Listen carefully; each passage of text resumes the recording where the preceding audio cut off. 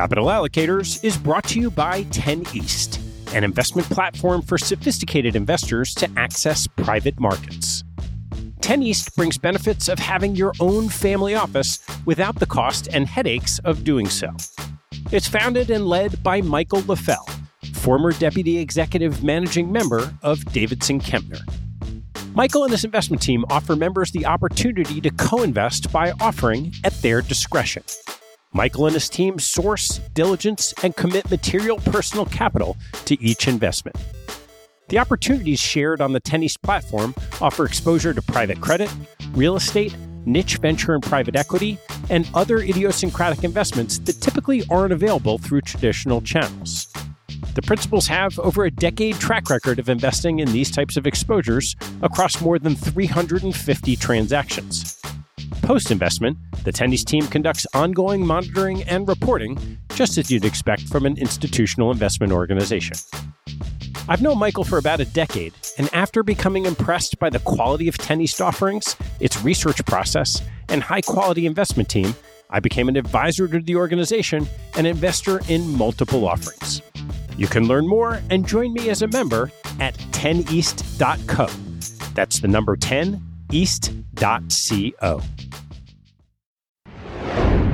I want to take a break in the action to tell you about NetSuite by Oracle, helping businesses accelerate growth and run better with a suite of ERP, financial, CRM, and e-commerce products. Here are three numbers for you to remember: 36,000, 25, and 1. 36,000 is the number of businesses that have been upgraded to NetSuite by Oracle. NetSuite turns 25 years old this year. That's 25 years helping businesses do more with less, close their books in days, and drive down costs. And 1, because your business is one of a kind. Got a customized solution for all your KPIs in one efficient system with one source of truth. Manage risk, get reliable forecasts, and improve margins. Everything you need, all in one place. Right now, download NetSuite's popular KPI checklist designed to give you consistently excellent performance, absolutely free, at netsuite.com/allocators. That's netsuite.com/allocators to get your own KPI checklist. netsuite.com/allocators. And now, back to the show.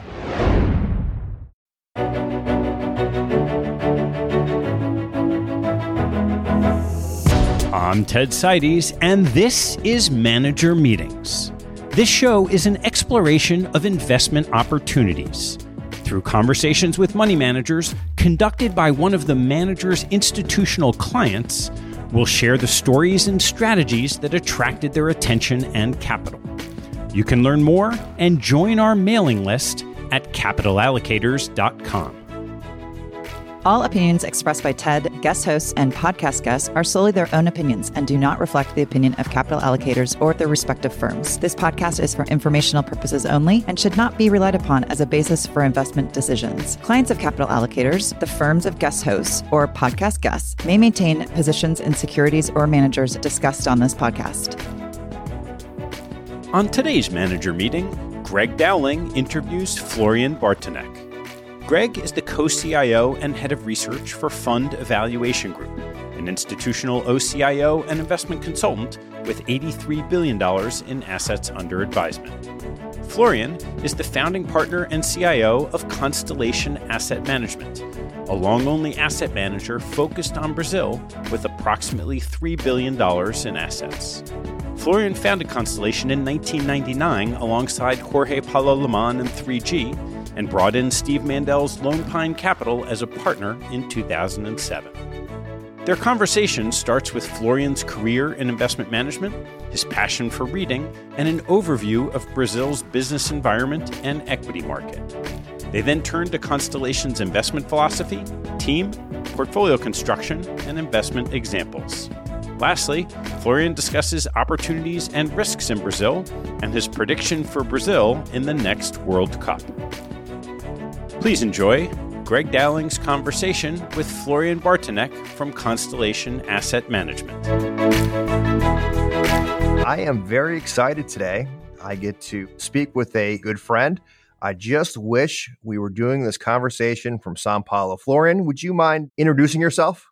Of course, Greg. Pleasure being here. It's definitely warmer here in São Paulo, Brazil.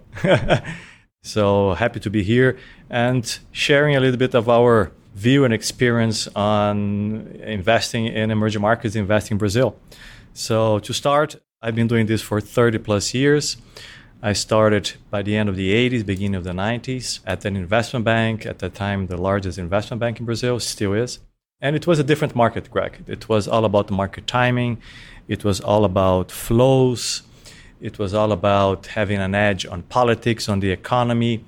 And through the years, we had foreign investors starting to invest in Brazil and in Latin America, and this changed the game to a much better level and a much more sophisticated way of investing. So again, I started as an analyst, quickly became head of research, proprietary trader, and portfolio manager all at once. I did the three things at the same time. At that time, 30 years ago, clients were happy. They said, oh, the head of research and proprietary trade is managing my money. Great. Today, this is unacceptable, obviously, for very good reasons. But at that time, it was okay. No separation of duties back then. Exactly. So after a couple of years, I focused only on managing equity portfolios. At that time, I managed a fund called Infinity Fund, which was, in one given year, the best performing fund in the world. During some time, I managed a value investing portfolio for George Soros. And after 8 years at the bank, I started, let's say, a proprietary fund for three families who currently are the largest shareholders of ABI InBev, Kraft Heinz, Burger King, and others. This was beginning of the 2000s. And at that time, again, it was more about trading and long and short because the perspective for Brazil weren't that great. So we had to do longs and short to kind of try and be market neutral. But the strategy quickly evolved to long only, long-term compounders, and that's what we have been doing for some time. It's been a choppy but very interesting ride in the last 30 years. You mentioned those families. I believe that's the 3G family? Correct. And then you also had some help from some other friends, maybe that some listeners may be aware of and know. Can you maybe talk about some of the other folks that were involved in Constellation? Of course. There's no right or wrong, but I always liked having a boss or someone more senior alongside me. I always like to have a mentor. Because again, in investing, if you can share your fears, if you can have senior soundboards, people that went through what you're going through now, it helps a lot. So I had people at the Banco Pactual, which today called BTG, who are great traders, great investors, and great economists helping me. Jorge Paulo is still a great mentor, great investor. I also had great mentors or friends that operated businesses that teach me how business work. So it was a comprehensive education, and I was always looking for mentors. And sometimes reading a book, you wouldn't be able to have Benjamin Graham as a mentor today, but why not spend some hours with him reading his books? You may probably not be able to have Warren Buffett as a mentor today, but why not spend some hours alone with him reading his books? I always like to read a lot, biographies. Benjamin Franklin, he couldn't be a mentor, but still, if you read his biographies, it's like having a conversation with him. I'm always curious and I love to hear stories of people, and they always inspire me, especially people that are very successful because they always make you think bigger and want to do greater things. One of the things that impressed me when I was in your offices were the amount of books, and many of them are the Western classics. You mentioned Benjamin Graham, but your office is full of them. So I can definitely attest to at least some interest in reading.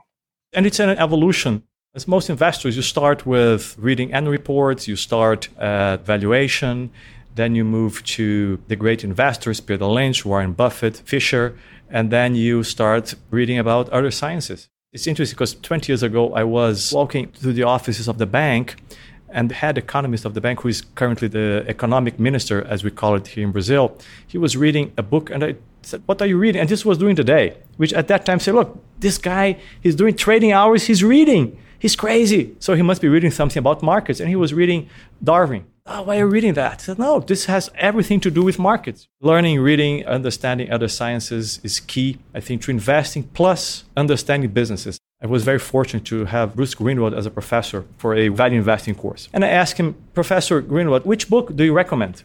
He said, you know what? I recommend you reading annual reports. Because the more you understand businesses, the more businesses you see, a better investor you get. This is very similar to art. I had an art professor, and I asked him, how do you know why this piece of art is worth $1 million, while the other one is worth $100,000? He said, look, the more art you see, the better your eye is trained, if you will. Same thing with businesses. So today, I read a lot of different things, but I still read a lot of annual reports and also the classics. I try to read one book a week or every 2 weeks, and there is no way you have a great book being published every week. So you know what I do? I read Warren Buffett letters. I read them 10 times. I read the classics again and again. Sometimes it's better to reread the classics than try and come up with new books just for the fear of missing out. So yeah, reading is very important. I totally agree. And maybe what you're investing in changes, but how to invest doesn't change that much. So it's always good to have that grounding. You mentioned markets and a little bit your background. I wanted to level set for listeners that maybe aren't as familiar with the Brazilian market. Would you mind giving us some insight on what does the market look like? How many stocks are out there? What's the liquidity? Is there orientation towards one or two sectors? So just give us a little bit of data on what the Brazilian stock market looks like. Of course. So Brazil is a very big country, 220, 230 million people. Very young, very tech savvy. In some apps, Brazil is the first or second country in terms of users for Waze or WhatsApp and others. Brazilians are really fast adopters of technology. It's mostly middle class. In terms of the economy, it's, I say, market-friendly economy. It's an open society. There's the rule of law. We have free press. So it's a big economy. It's very innovative. I think it's a great place to invest. The level of corporate governance is great. And the majority of our investors are international investors, sovereign wealth funds, endowments, pension plans, families all around the world. And when they come to São Paulo or Rio, São Paulo is the business capital of Brazil, they get really impressed with the quality of managers and business people here. So I think it's a very sophisticated country. It's very idiosyncratic. We'll touch on that later. It's very liquid. In the last couple of years, we had several great new businesses going public, like just last week, Nubank. Nubank is the largest digital bank in the world with almost 50 million customers. It's now trading at a $45 billion valuation. Warren Buffett, Berkshire Hathaway actually invested in the private round and in the IPO. Sequoia, SoftBank are investors. So we have had several unicorns, several $10, $20 billion companies being listed in the last couple of years. So it's a relatively liquid market, billions of dollars traded every day. Several ADRs in the New York Stock Exchange. The local market is relatively big. Currently have, I would say, 5 million, 6 million individual investors in the stock exchange, which is not that big compared to the United States, but it's much bigger than it was before. We had like 2 million a couple of years ago, now it's like 6. And as I said, it's a big market, investor friendly. However, it has a lot of challenges in terms of doing business here. It's a relatively closed economy in terms of import-exports. There is a lot of red tape, regulatory issues. It's a big country, so distribution is a challenge. Access to local talent, managerial talent is a challenge. So local incumbents have a lot of competitive advantages. So it's very hard for a foreign company to be profitable in Brazil. With the exception of Santander, which actually acquired a big local bank here in Brazil. Very few international banks make money in Brazil. And when you look at the return on equity of the local banks, it's like 20%. Car rental, one of the most efficient car rental companies in the world is Brazilian. The US companies never really were profitable here. Same thing in healthcare, same thing in beer. So Ambev is probably the most efficient or the best managed beer company in the world. So given that it's so hard to do business here, especially for foreigners, the incumbents have huge competitive advantages. So you do find great local companies. And as the economy is, as I said, big, these companies can get to $10, $20 billion of valuation. I would dare to say that corporate governance is the best among emerging markets here. If not the best, among the best, definitely. Let's talk a little bit about that. Let's go another layer deep. If I'm investing in Brazil, why should I invest in active management versus just passively in an index? The way that some indices are, let's say, constructed or set up in emerging markets is idiosyncratic as well. So for instance, in Brazil, commodity producers and some very liquid stocks represent the bulk of the index. and the weightings change is very slow. So when you look at the Ibovespa or the MSCI, again, commodities are the majority of the index, plus large banks, steel companies. But when you look at what's really exciting in the economy, the innovators or the big companies, most of them are not yet in the indices because it takes some time for them to get into the index. So it's almost, the index represents the old, quote unquote, Brazil, whereas the new, exciting, innovative companies are not yet in the indices, right? And some Brazilian companies that are listed in the United States. So they won't be a part of the index soon. So when you go passive, it's almost like investing in the old, boring Brazil. Still, fuel distribution, mining, great companies, but it's not the future, and it's not the most innovative companies. So I would say that in Brazil and probably most emerging markets, going local makes a big difference. I strongly believe in specialization. So an investor who has a niche, he's specialized, he has an edge in that industry, in that region, in that market. I think being specialized makes a big difference. So that's what we are here in Brazil. We have probably better access to private companies, which today is hugely important for investing in public companies. And that's another topic which I think is very interesting, the overlaps between public, private, and international. And the local managers have been able to generate a lot of alpha in the last 10, 20 years. So the numbers are there. And much more indices agnostic than average. So we want to be in the best companies. We don't really care much about the indices. It seems like many of the Brazilian managers have very large active share versus their benchmarks, which definitely helps. So you have now sold us on why we should be active. So maybe we can go and you can tell us about how you are active. So let's start with your investment philosophy. What's the overriding philosophy at Constellation? Our philosophy has been shaped in 30, 35 years of observations, what works and what doesn't. And given the volatility of the economy in emerging markets, as the balance sheets of governments are more fragile, markets are more volatile, what has really worked is the compounders. Credit, for instance, is either available or not available. So during downturns or bad economic cycles, the strong get really stronger. It's a very hostile market for the third, fourth, fifth player. So during market crises or economic crises, there's a lot of consolidation. So the strong in Brazil get stronger during crises because they have the strongest balance sheets. They consolidate their industries. And given how hard it is to compete with these incumbents, they are great businesses and they grow and grow and they compound very nicely. Just some examples. The largest drugstore and pharmacies, let's say chain in Brazil, they're opening this year more pharmacies than the combined number of their competitors. The leading apparel retailer grew sales 20% on the third quarter year over year, which is more than double the growth of the other players. So the strong get stronger. The strong usually have a stronger moat. The strong have a flywheel. So the best way for us, I think, to invest is finding these great businesses, great people that act and things like owners. Because, owners at the end of the day, they take more risk, and companies now have to take risks given that all of the businesses are being disrupted. So you need more risk takers, and owners are, on average, better risk takers than, let's say, professional managers in corporations. Again, there are exceptions, but on average. So compounders, great businesses, the strong get stronger. In emerging markets, you really should buy the best property in the sector. Trying to buy the second, third best just because they're cheap is a trap. This is maybe even global. The valuation gap between the best companies and the so-so companies has never been as wide as it is today. In emerging markets, I think that the currency is a risk, especially for Greg. You guys, you're dollar denominated, right? So you don't care if you make money in the local currency, but lose in dollars. You're looking in dollar returns. So one additional risk in emerging market is the currency. The currency risk is relatively expensive most of the time. So the best hedge for the currency and for volatility is growth in emerging market. It's not value. Again, that's my personal view. If you want to invest in emerging markets or in Brazil, look for growth. Do not look for trying to buy cheap stocks.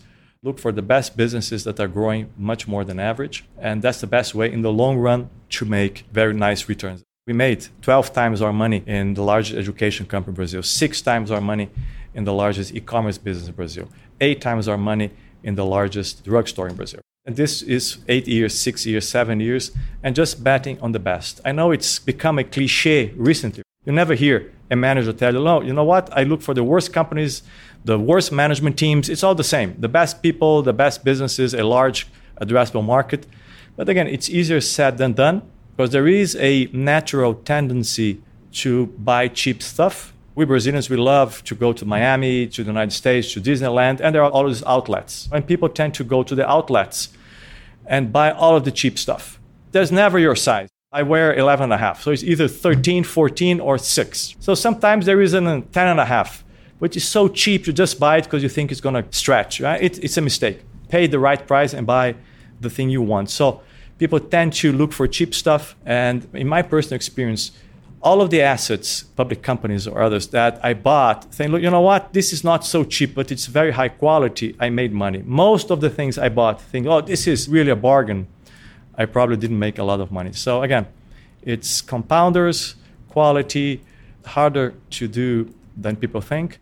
In the past, foreign investors looked at international markets as a must-do because there's this global indices. What we're seeing more and more is global investors looking at the world saying, you know what, I want to invest in the best businesses, in the best people, either managers or companies. Sometimes the best beer company happens to be in Brazil. If the country is liquid, eligible, and safe, quote unquote, why settle for the second best bank in the world just because it's in my backyard? Why settle for the third best management in the banking industry just because it's in my home country? So I think that's the way people are starting to look at the world. Instead of I have to have Brazil just because it's in the indices, say, you know what? There are great people there, either money managers, either companies, and I want to participate in those businesses. The focus on quality growth, the compounders, that's really your history and what you guys have found success on.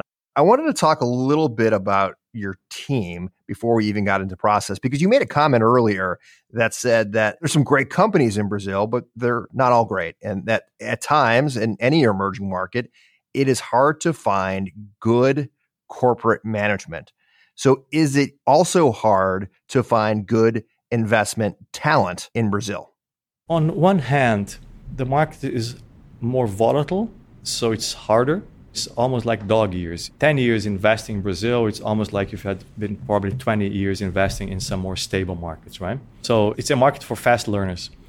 It's relatively hard, especially these days where you have a lot of competition from venture capital for talent, from private equity for talent. And it's a good thing.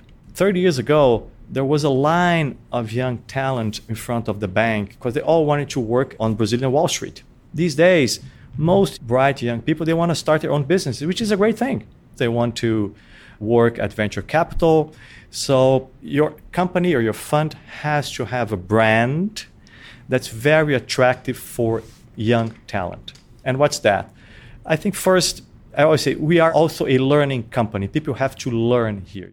I like one of those hospital TV shows in the US, right? And this is a learning hospital. So all of the interns, they do participate, at least they watch all the surgeries. Same thing here. So we have all of the young talent in the room discussing the investment cases, so they learn. Imagine they're intern. When they go back to their classes, they have to tell their colleagues, you know what, at Constellation, yesterday I had a meeting with the CEO of company XYZ. Yesterday I had a meeting with the Secretary of the Treasury. Really? Do they invite you? Yes, they do. So we have to create a brand that when our interns or the young analysts, they go back or they talk to their friends or to other students, they really talk highly about us and all of the opportunities we give them. Lone Pine Capital is a good friend of us and a GP in our business. And I really admire Steve Mandel. And once he told me, he said, look, Florian, the thing you have to do is Constellation has to be the place where young talented students aspire to work at. You have to be the brand. So that's what we do. And it takes a lot of work because teaching is mandatory reading, mandatory courses. There's a list of courses every analyst has to take. It's a constant work, but I think today we are among the top brands. The way I see it is when you begin as an investor, you're almost like I'd say, journalist. So you go to a company meeting, you just take notes. Then you start modeling. Then you start becoming an analyst. So you go to the meetings, you take notes, and you have an opinion. After a while, you start having an opinion on business models. What makes a good business? What makes a good management team? Then you start having an opinion on people. So, you know what? I like this business because of this and that, and I trust that management team. And one day, you start having opinions on stocks, which is a total different thing. To my mind, it's really a kind of pyramid. Everybody can be a journalist, just taking notes. Most can do good spreadsheets. Most can have an opinion on the quality of businesses, but it's very hard to find analysts or portfolio managers that have the talent to have an opinion on stocks. But again, that's our job, is create environment for people to thrive here and grow. And the best way to do it is, again, participating in the meetings, going to meetings with companies and meeting people, and through courses. So let's talk a little bit about process. Is there the ability to gain an informational edge in a place like Brazil? Yes. As I mentioned before, it's different today. The biggest risk today for our businesses is disruption. 20 years ago, when we discussed an investment in a, let's say, large bank or a beer company, we didn't discuss at all about ESG. We didn't discuss at all about disruption. The only thing we discussed was, what's the economy going to do? Better economy, better earnings. So that was it. Today, all of our businesses, we have to discuss disruption. And disruption comes mostly from the private sector. So you have to have your analysts talking to private companies where you can get your edge. And for emerging markets, you also have to look at international companies. I tell our analysts here, if you want to have a look at the future, jump on a plane, go to the United States or China, go see the future and come back from the future. In order to understand a Brazilian bank, you have to look at the private banks, the startups, and you have to look at the international banks, either JP Morgan or Chime or Revolut or others. Our job is 3 times harder today than it used to be. You get your edge from first looking at the future, secondly, talking to private companies, and also I think that pattern recognition, experience makes a difference. It's not enough, and sometimes it's a minus because things change. So you say, no, because 30 years ago, this used to work. This is 30 years ago, it doesn't necessarily work anymore. So yeah, I think it's very possible to get an edge here. And again, I'm a strong believer of specialization. So if you are a global investor, there are some advantages. For instance, you see what's happening in other countries and say, this is happening here, maybe it's going to happen in Brazil as well. But I'm a strong believer in the local talent and a local experience. So let's put it all together. You run a pretty concentrated portfolio. So talk to us a little bit about portfolio construction and how you think about it. To run a successful asset management business or a fund, you have to have 3 things. First, you have to be a great stock picker, a great portfolio manager, and a great business manager. And business manager means you have to have mostly a great team and a great client base. Because again, if you're a great manager, but you have the wrong clients, you'll be selling when you should be buying, and you would be buying when you should be selling. So first of all, you have to be a great stock picker. And this is talking to a lot of people, being curious about business models, trying to understand what makes a great business, and talking to companies. Then know how to build a great portfolio. Most of the times is having the right balance. Sometimes it's a barbell, so we may own a digital bank and a commodity producer. We may own a e-commerce business and a, let's say, sugar and ethanol company. So having the right balance, knowing how to do sizing. Sizing is not rocket science. You shouldn't have, in the long run, 15% in one company. You shouldn't, because again, this is a competitive business. We are not managing our own money and we don't care. No, this is a competitive business. You shouldn't have 15% in one company. Of course, if you're right, you're a genius. But if you're wrong, you lose your business. So it's good common sense. You shouldn't have a 15% position, 20% position if you're running a fund with clients. Our clients are long-term. Most of them have been with us for 10, 15, 20 years, but still. And if you find a great business, you don't have a 1% position. So it's good common sense. Do not overcomplicate things. Our positions are 9, 10%. It also depends on liquidity. You're not going to own 10% in a small cap. It doesn't make sense. You're not going to own 10% in a very risky business. Again, if it's a great business, a liquid stock, you could own 8, 9, 10% of your portfolio. If it's a more volatile business, less liquid, 1, 2, or 3%. At the end of the day, it is also avoiding the big mistakes. And the mistakes are leverage, the mistakes are over-concentration, the mistakes are lower quality companies just because you're cheap. So if you avoid the big mistakes, you should be okay. There are great stock pickers who lost their business because they weren't great portfolio managers, because they were overconfident, concentrated too much in 1 or 2 stocks, made mistakes, because we all make mistakes. And when you make a mistake in a big position, sometimes it's game over. So at the end of the day, do not overcomplicate things. I love the 60-year-old or 50-year-olds.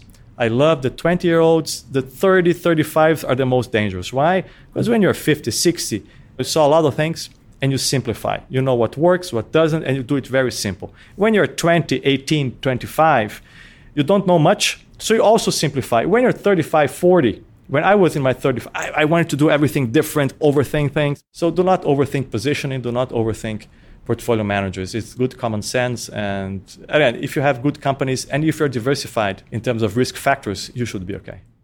I'm in that age bracket now where I guess I'm trying to simplify. So that's helpful. It's trying to have conviction, but not too much concentration. I thought that was a great way of explaining it.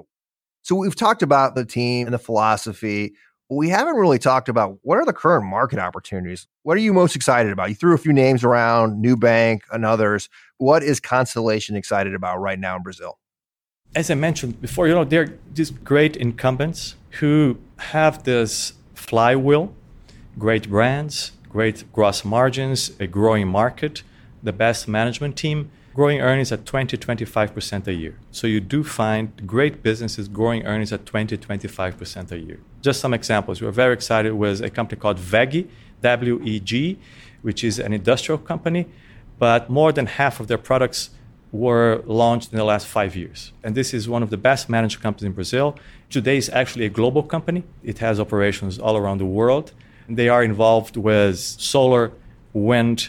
They are suppliers, electric motors, systems. So this is a very well-managed business, very innovative. It's a supplier to growth sectors.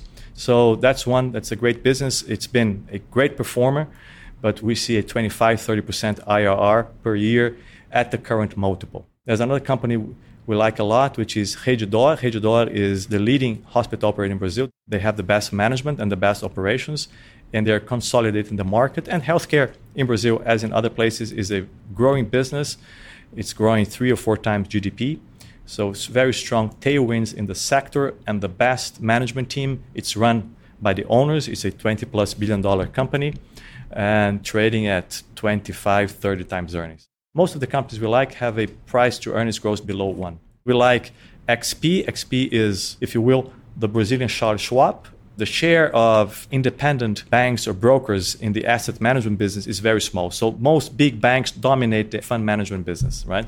And XP is growing with a better product, a more sophisticated offering, and the stock trades at 20 times earnings, which is a bargain, growing earnings at 30, 35% a year. And it is the best product, the best brand in the financial advisors or asset management business. So it's a great business trading at a very attractive valuation. We like Raia Drogasil. Raia Drogasil is the leading drugstore and pharmacy business in Brazil. As I mentioned before, it's opening 300 locations a year. It's the best brand. It has the flywheel in the sector. It has the best data.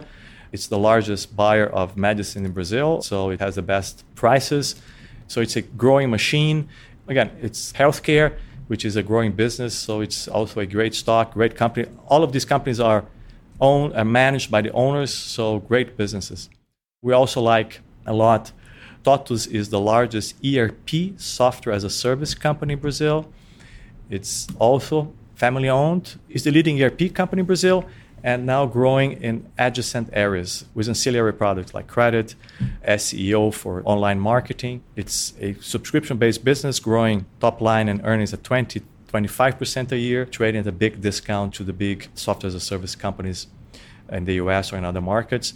And the tax code in Brazil is very, very complex. So even multinationals use TOTUS software in Brazil, because in order to understand the tax code, you have to have a local provider. So that's one of the advantages of the local incumbents. Localiza, the largest car rental company in Brazil, all of these tailwinds in car rental. Most young people don't want to own cars anymore, and the best alternative is doing a long-term, as they call it, rental with Localiza. It's the leading business, great margins.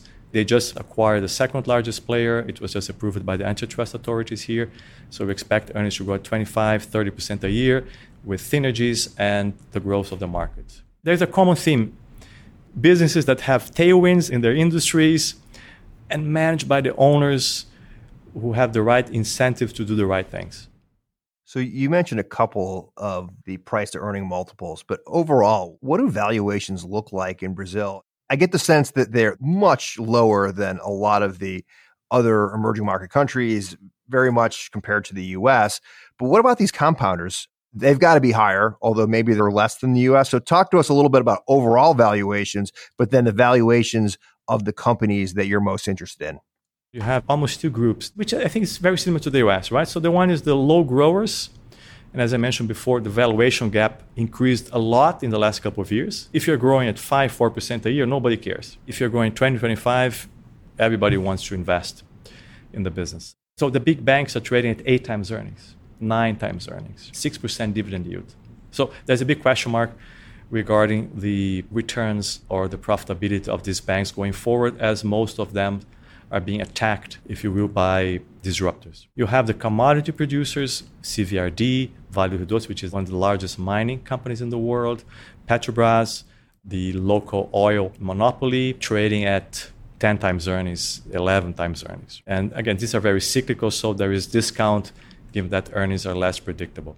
So 8, 9, 10 times earnings for low growers. And then you have the compounders trading at 25, 30, some trading at 32. And you also have some highly innovative companies like Mercado Livre, which is the leader in e-commerce in Latin America, trading at 100 times earnings, 90 times earnings. But these are growing earnings at 40, 50% a year. So not very different from the US. What I'll say is that Brazil is cheaper in terms of price to growth. So when you look at the price to growth, most of these compounders are trading at 0.8, 0.7, 0.75. So compared to the US, they're relatively cheap. And the high growers, let's say the really high growers, they're trading at half of the price to revenues compared to their peers in the US or China. Gotcha. So on a PEG ratio, good value for some great companies.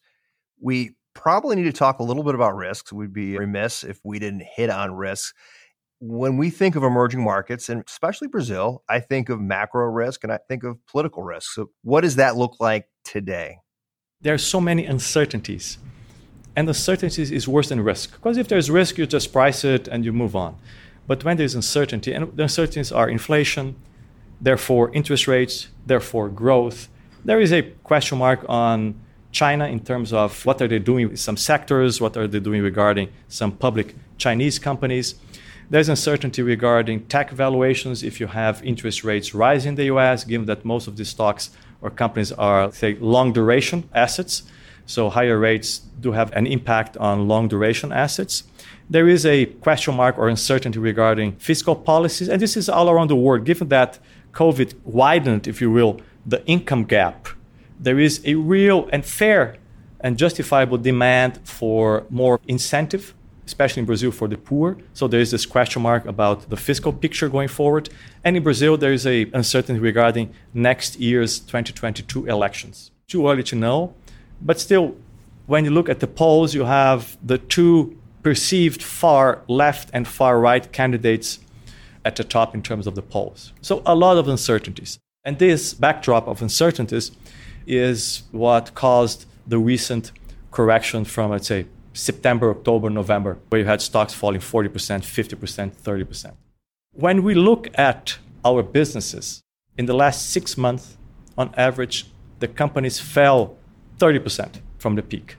Some fell 40, some fell 15, but on average 30. When you look at earnings expectations, they're after the third quarter earnings, they were up 5 to 8% on average. So stocks are down 30, give or take. Earnings expectations are higher, not lower. So it was all about multiple contraction, these recent corrections. So what I'm saying is that today you could be buying these great businesses at 1.5 standard deviation below the average multiple of the last 3 to 4 years. So there is a lot of uncertainty, which creates opportunity in the great businesses. And when you look at earnings, which is the most important thing, right? Because for us, what really scares us is not multiple volatility, is when earnings start to deteriorate, because that's really bad. And when we're wrong about the timing, maybe we bought a little bit more higher than we should, that's okay. But if we were wrong about earnings or the business or profitability, that's usually a permanent loss of capital, right? So it's a very interesting time because there's a lot of uncertainty. Valuations contracted, again, 1.5 on average, standard deviations below the average multiple. A PEG ratio below 1, 0.8, 0.85, 0.75. So I think it's an interesting time to buy. Usually when it's darkest, it's most scary, but it's the best time to buy. What we are seeing in our business is we are seeing international investors adding to Brazil right now. Why? They tell us, look, you think Brazil is complicated, it's tough, but most emerging markets are. It's not a walk in the park when you invest in emerging markets. So we are used to it. When locals are pessimistic, because inflation, interest rates, politics, usually when local investors are pessimistic, usually when valuations are cheap, when the currency is cheap, which is the case with the Brazilian real, it's an interesting time to get in or buy. And our investors, they tend to do a portfolio rebalancing, which is one of the very few formulas that work in markets in general. Why? Because it's very hard to do, because you have to be buying when you want to sell, and you have to be selling when everything looks great. So we are seeing international investors adding to Brazil, let's say, using an active portfolio rebalancing strategy. So yeah, a lot of uncertainty, cheap valuations, foreign investors adding, and earnings are doing relatively well. So I think that fundamental story is good in Brazil. Although, again, politics, inflation, interest rates, is the US going to tighten too early, too soon? All of those are still question marks out there. We have political risks in the US as well. And Brazil has gone through a lot. And there's still great companies that have been around for years and years and years. And companies and good management teams definitely figure it out. Wanted to finish on a few just fun questions for you. We started earlier talking about books, and I mentioned there was a lot of books on your shelves at your offices. Florian, what is your favorite book on investing? I always tell people, read How to Make Friends and Influence People, which is actually Warren Buffett's recommendation as well. Dale Carnegie. Exactly. I love Bruce Greenwald's books, Competition Demystified, which is a great book to understand business models. It's a great book. There is one book which is, I think it's called Value Investing as an Art, which looks at different disciplines and how these disciplines influence investing. I love Peter Lynch's books. One Up on Wall Street is a great book, especially for individual investors. So yeah, Valuation by Aswat Damodaran. I was just asked to write the introduction for the Brazilian edition of Reminiscence of a Stock Operator, which is a book I read 30 years ago. So I had to read it again. And it's a great book. It's a very interesting book. This is for the Brazilian listeners, but I kind of co-wrote a series of books with interviews with great investors in Brazil and great businessmen. So that's a set of books that I like a lot. Yeah, that should be one that maybe investors read if they're interested in learning more about some opportunities in Brazil. And hopefully they are. So a couple Brazil questions for you. If we have drummed up interest through our conversation here and investors come down to do due diligence while they're there, give us 3 touristy things they have to do. They have to go to the shopping malls, the nice places, but they also have to go to the big shopping malls in the, I would say, for lack of a better word, not so nice places, right? To see really what Brazil is about. And they're going to see in a Saturday hundreds of people in the malls. And it's interesting to look at the stores. You're going to see a lot of local brands. You're going to see a lot of local stores. and you're going to see what really Brazil is about. Young people in the malls consuming and having a great time. So you have to go to the malls to really understand what consumption is about. You should go and talk to young people if you have a chance. So ask them, what apps are in your phone? What are you watching? What are you consuming? What do you want to do with your life? And I think investors are going to be impressed with how sophisticated and how entrepreneurial the young generation is. So talk to the young talent. What people usually do, they go and talk to government officials, experienced businessmen, blah, blah, blah, blah. But the real story in Brazil is with the young generation, with entrepreneurs. Go talk to some venture capital funds and see all of the energy and great new businesses and innovative ideas that are being created here in Brazil. Give us some fun things to do. So you should definitely go to see a football match.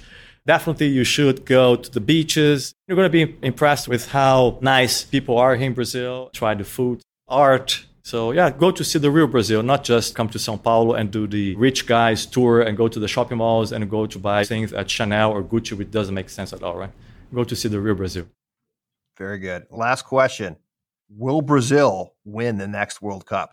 I hope so. We need to have some good news, and it's a big thing here. So yeah, I hope we do.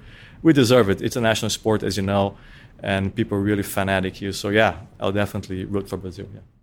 Florian, thanks so much. This was a great conversation, and I hope people learned a lot more about Constellation, but also the Brazilian markets in general. So thank you for your time. Thank you, Greg. It was a pleasure. Thank you very much.